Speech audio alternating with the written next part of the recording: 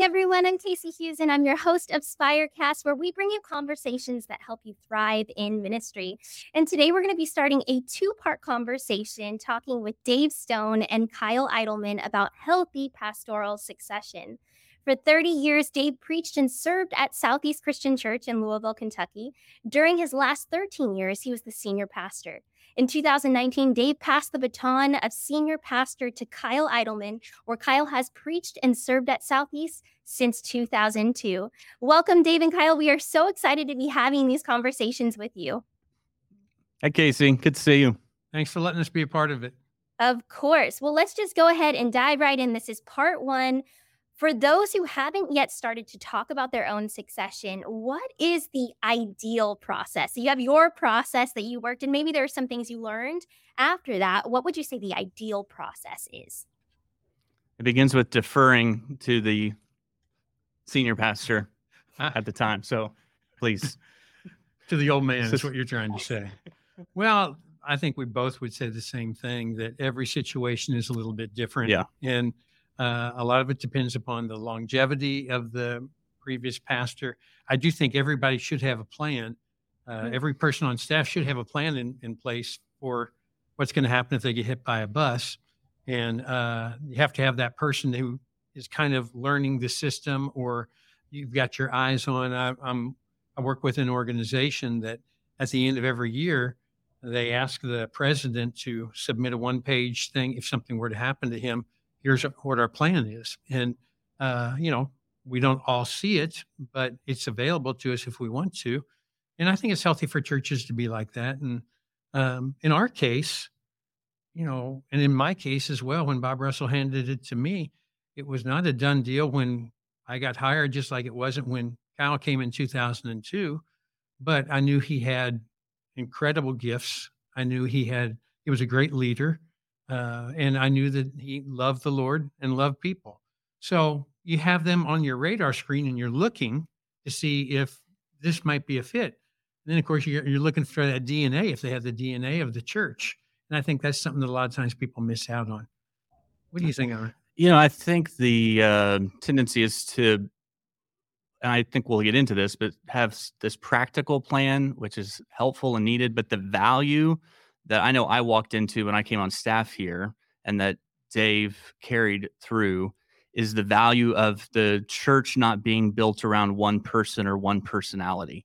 That value, I think, allows for whatever the practical steps might be to move around a little. It may not be perfect, but as long as that value is in place, it gives you some room to negotiate, gives you some room to change things. To me, that's what's made things unique here, is that it wasn't ever built around one person or one personality. That's great. That's great. And I should mention, we put out word ahead of time that we were going to have you two guys together, and we got an overwhelming amount of responses. People have a lot of questions, very practical questions, some of them who are just starting to think about this, some of them who are in the midst of this. And so very practically, in an ideal situation, who's driving the succession conversation? I think it's the older person. I think it's whoever is going to be the outgoing person. They're the ones who should be thinking about when they'll still have the energy, when they'll still have the effectiveness. Lots of times people wait until their friends tell them. I hear preachers say, well, my friends will let me know. Well, Bob Russell used to say, no, they won't. Yeah.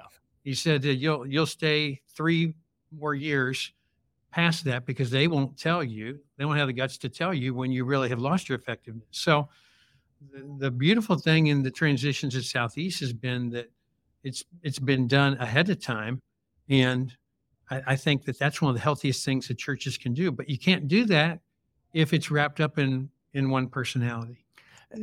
I would also add to that, it's awkward when your staff is having conversations with people like us about the need to have those conversations because you as the senior leader aren't having them. It's so much better if you're the one who's bringing it up, if you're the one who's initiating the conversations. And it wasn't true in Dave's case because he was proactive, but I think generally speaking,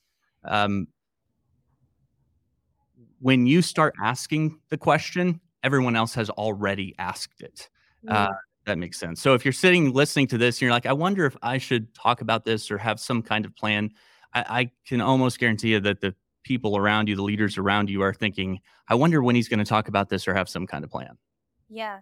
Well, I can tell you, being from Southern California in my church, what's happened at Southeast has really been a model, of what to do correctly. Of course, again, everybody would say, here's what I'd change, or I'd do things a little bit differently here and there after experiencing it. But with Bob Russell to then you, Dave, and then now to Kyle, it seems like you guys have taken a lot of time to be intentional about these transitions. And so how soon, Dave, did you begin to think about that after taking over when Bob transitioned out? Yeah, it's really funny because as you're asking that question, I'm thinking back to the first time you and I met, and it was at a CIY I was speaking at. Yeah. I think Bolivar. Mm-hmm. That weird, went up the slope, went up for the 1992, I think. When it was? I think so. I think I was 16. That's the first time I met him, and he was a sharp high schooler then. And so then I took him to lunch at a North American. Were you a senior in high school? Yeah, maybe? I was. I think that's right. And when he was a senior in high school, I challenged him to be an intern at Southeast at some point and said, we'd love to have you be an intern. So I'd love to say that was a plan all along, that I knew I was going to end up at Southeast as the senior pastor, and I knew that he was going to follow me, but that's not true. But my point is, you've got to be pouring into the younger generation and looking for that next leader. It was Dietrich Bonhoeffer who said, the righteous person lives for the next generation. Mm-hmm. And the greatest way to influence the age of a congregation is through the age of the senior pastor.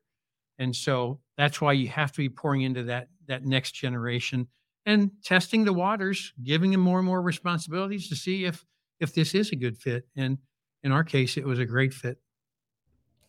So would you say that you guys began thinking, Kyle, even you could speak into this now, like, are you already thinking, about who is going to step into the transition or when you're going to begin those conversations when it's time for you? I have been on staff here for 20 years. So I was a teaching pastor for, 16 plus years, 17 years before coming into this role and position.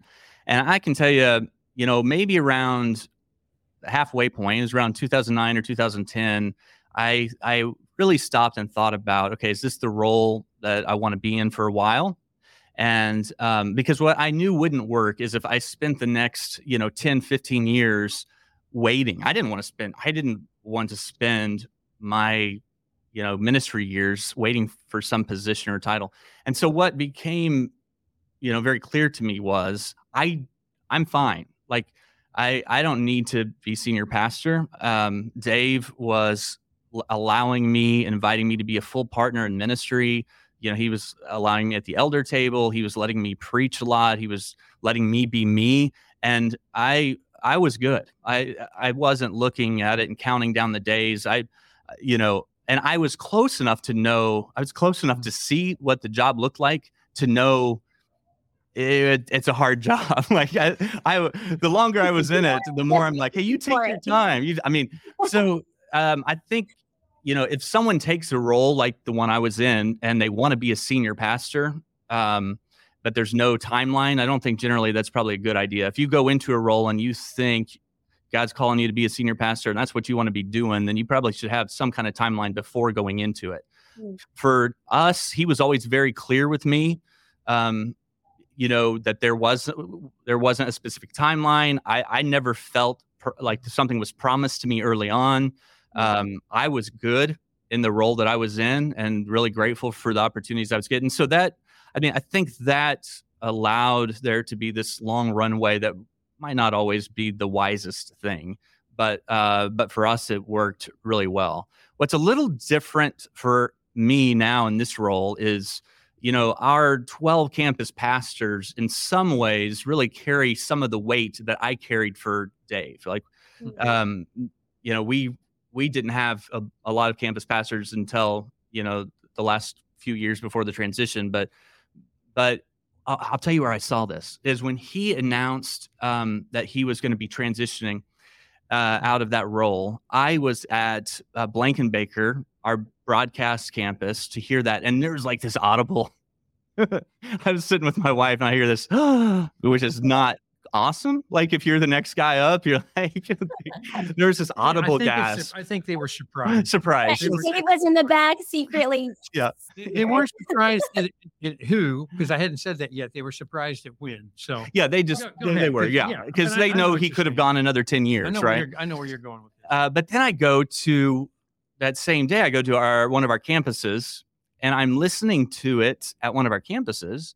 And, they pretty much took it in stride, which I consider to be a very healthy sign. If their campus pastor would have gotten up and said, hey, I'm going to be transitioning out of this role, I think there would have been a more audible gasp. I think they wouldn't have been.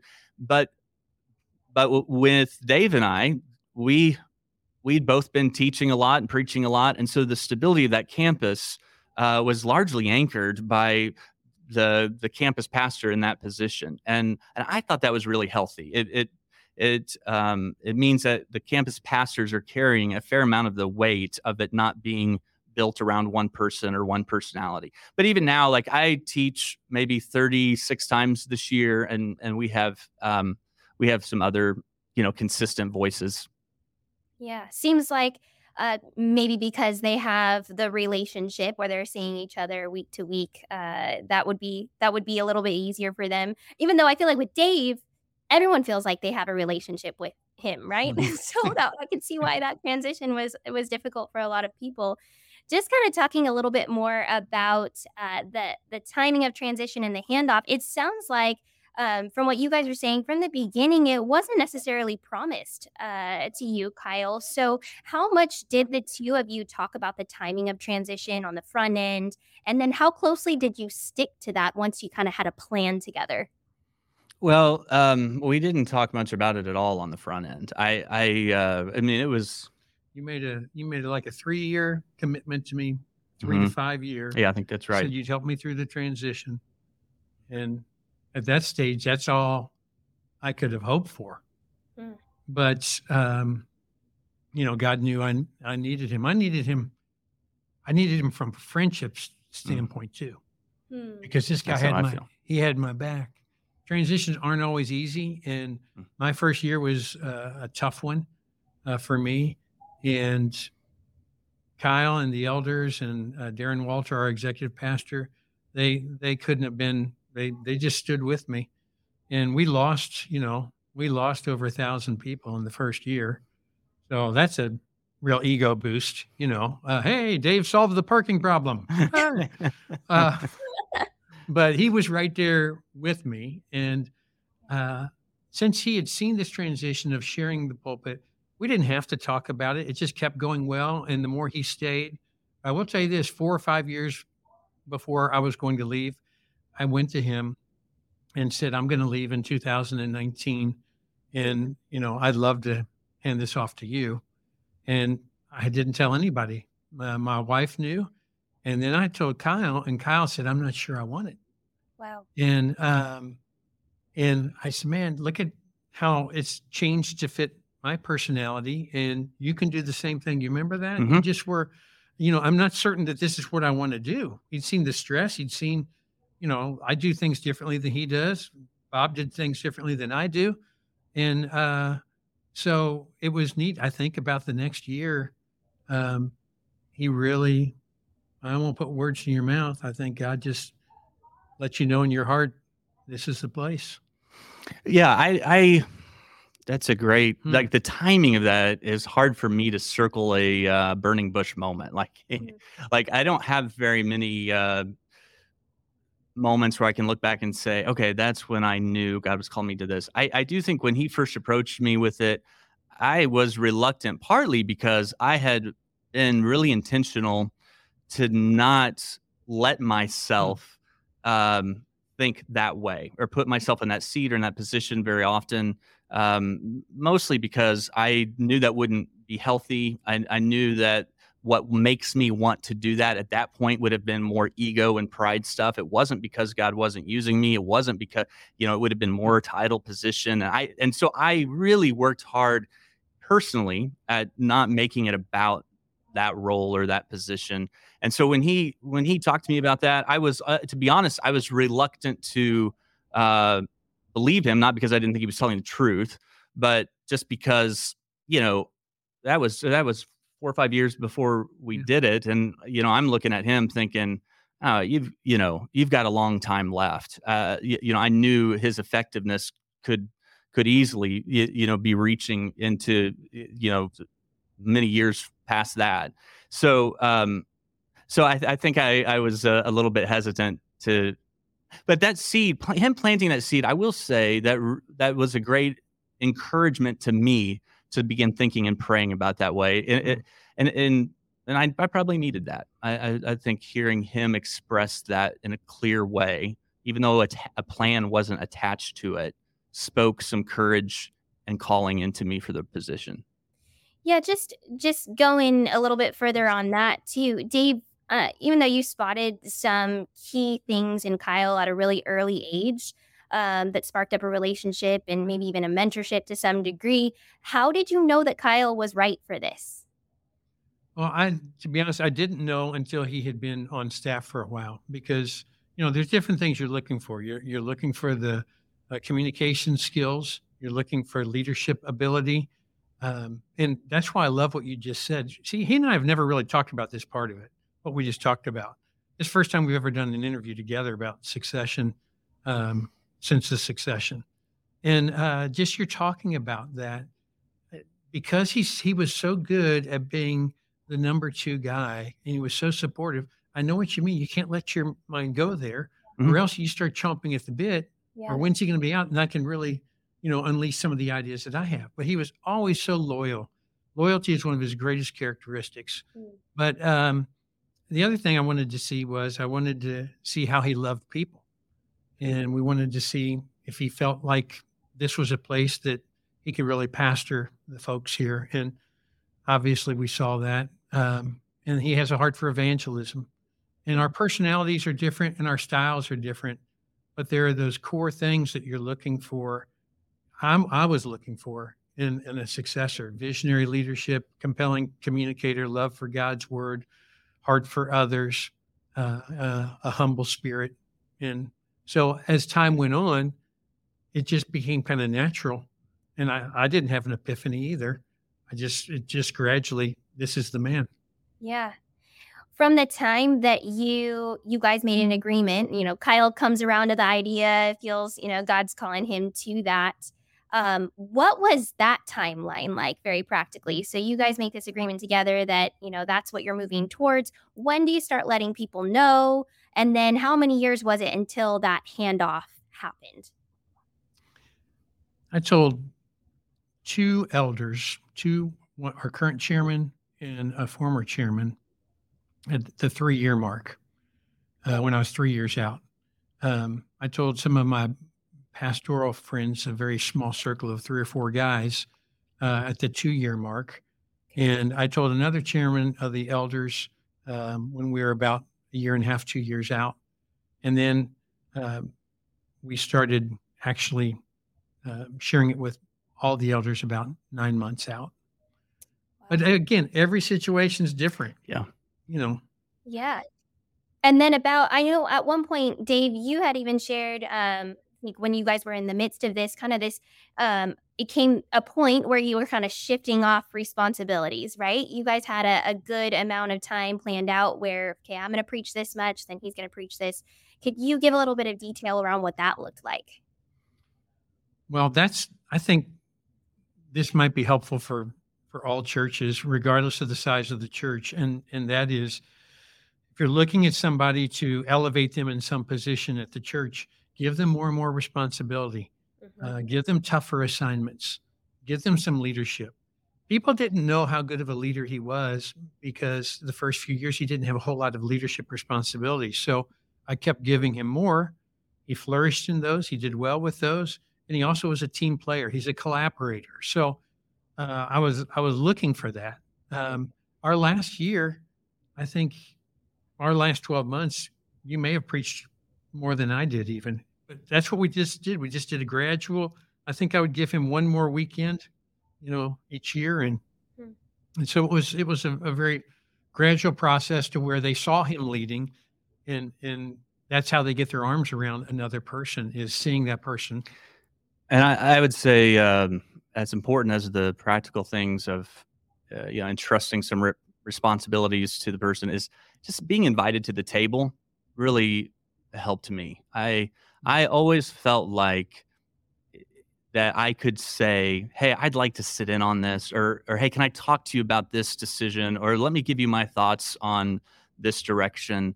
Um, Pretty early on after his transition, he uh, pushed for me to be an elder along with him, and instead of just being in the elder room, to actually be a part of that, which in our context is a significant statement of trust.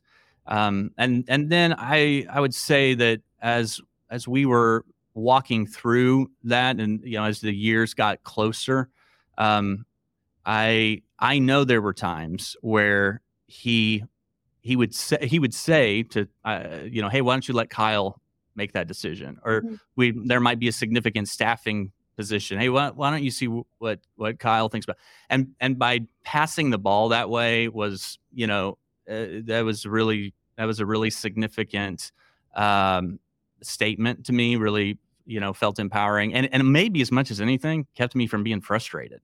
I think I would have been. I think I would have been frustrated if he wasn't so conscious about that. But I always felt like a full partner in that, which goes a long way. Made a big difference. Hey, Casey, Yeah, go ahead. I'm just going to throw one thing in, and maybe you're wrapping up. I'll be quick, but one thing that was really cool that I got to do with Kyle, because Bob Russell did it with me, was giving them some of the bigger platforms at times. And I remember the first time Bob Russell came to me, it was our very first weekend in this new facility here. And it was Christmas Eve. And, we'd taken 4 years to build this building. And he and I shared the first sermon together. I mean, Christmas Eve, which is just kind of unheard of. And so what Bob did for me was, for a long time, and for every pastor who's listening out there, every preacher, I think it's healthy for your church to see you when you're seated there and you're in town and somebody else is preaching. I think for the first year or so, people thought, "Oh, he's preaching because Bob's out of town." And then I remember one time, Bob sat in the front row for every one of the services. Wow. And people are like, "Oh, you're in town. Well, why Dave preaching?" Well, it was his turn. And that's such a healthy thing for a church to see. And he was sending a very clear message. And so I think you did Easter like my third year, maybe, or fourth year. Yeah, that is true. You did not give me all the bad weekends. We traded off on the on the down Derby weekend and 4th of July weekend, and time change weekend. We traded those off, and you would give me Easter on occasion and Mother's Day, and then we got to where we really enjoyed doing some of those weekends together, and so we would often do that together. Well, we've gotten a lot of questions about overlap, and we'll probably have us wrap up after this one and move to part 2. But a lot of questions about overlap, how you guys manage that shift in primary vision casting, being something that a lot of people have questions about. So, do you do building project campaigns or not before you pass the baton? How much of that did you guys work through ahead of time? Dave, how mindful of that were you before you passed the baton to Kyle? Kyle, vice versa. Were you itching to push a new vision in a certain season? Yeah. So in our case, because it was so gradual, we didn't have a capital campaign. We always made certain that whenever we've had a transition here, we've had the same chairman of the elders. So we had the same chairman the year before the transition, the same chairman in the transition year, and the same chairman the year after. We think that helps with continuity. As far as initiatives. And can I just jump in there and say it was someone that we both felt really good about in that role. And I think that helped a lot. Great point. And so what we did was, actually, since we both bought into the vision that we kind of decided on of going multi-site.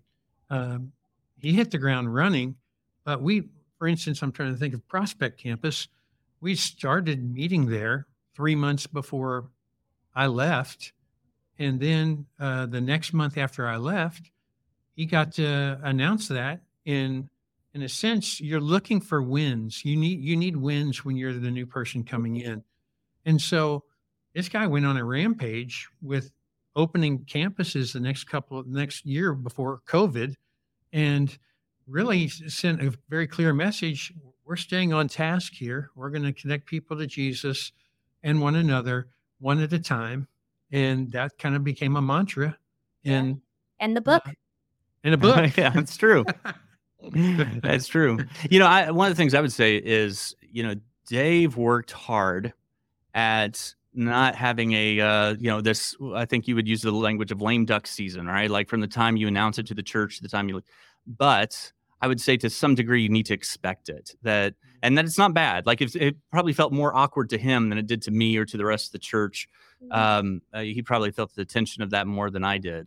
But from the moment you announce it, there is, I don't know what the timetable is exactly, but it's shorter than you think of where people start, emotionally looking, okay, so where are we going? What's next? I saw this especially with the staff. Oh, so this was huge. I got to sit and watch Bob and Dave transition. And I remember very well being in a meeting where after Bob had announced the transition, something came up and the staff around the table instinctively looked over to Dave.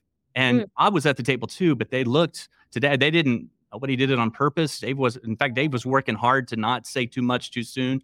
And then I remember after he announced it, being in a meeting and experiencing that same dynamic where suddenly the, staff who a few weeks before would have been looking to him, looked over to me. And so I don't, no one told them to do that. You just, once that gets announced and made public, you just instinctively start to do that. And I think it's good to expect it so that, that doesn't feel personal. It doesn't, it doesn't create any walls between us, but it's just part of the process. Well, this has been great. Part one, I feel like could go on for hours. Just hearing about the process you guys worked, and then, just personally about how you managed this on your own and together.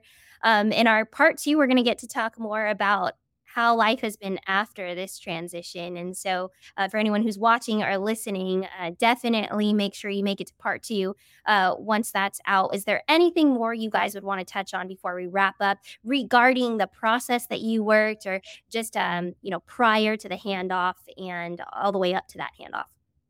Hey, Casey, I'd say in part two, ask us what we did wrong, because we can answer that too. Yeah. I will do that. Okay. Yeah. And I'll save mine for part two, because it's something that Bob Russell said to me after I had been at Southeast for 1 year. And I asked him what it was like letting somebody share the pulpit with him. I'll share that in part two as well. Cliffhanger. Make sure you tune in, guys. Well, thank you guys so much for sitting down and talking through all of that with us. And also remember, anyone who's listening, watching right now, if you haven't yet bought your tickets for Spire Conference 2023, you're going to want to do that September 26th through the 28th. Hundreds of ministry leaders just like Dave and Kyle are going to gather together for a 3-day leadership event where you'll be able to connect, collaborate, and be encouraged for a new ministry season. So register your team at spire.network/Spire Conference. Thanks again for joining us today, and tune in for part two. Thanks, guys. Thank you. Thank you.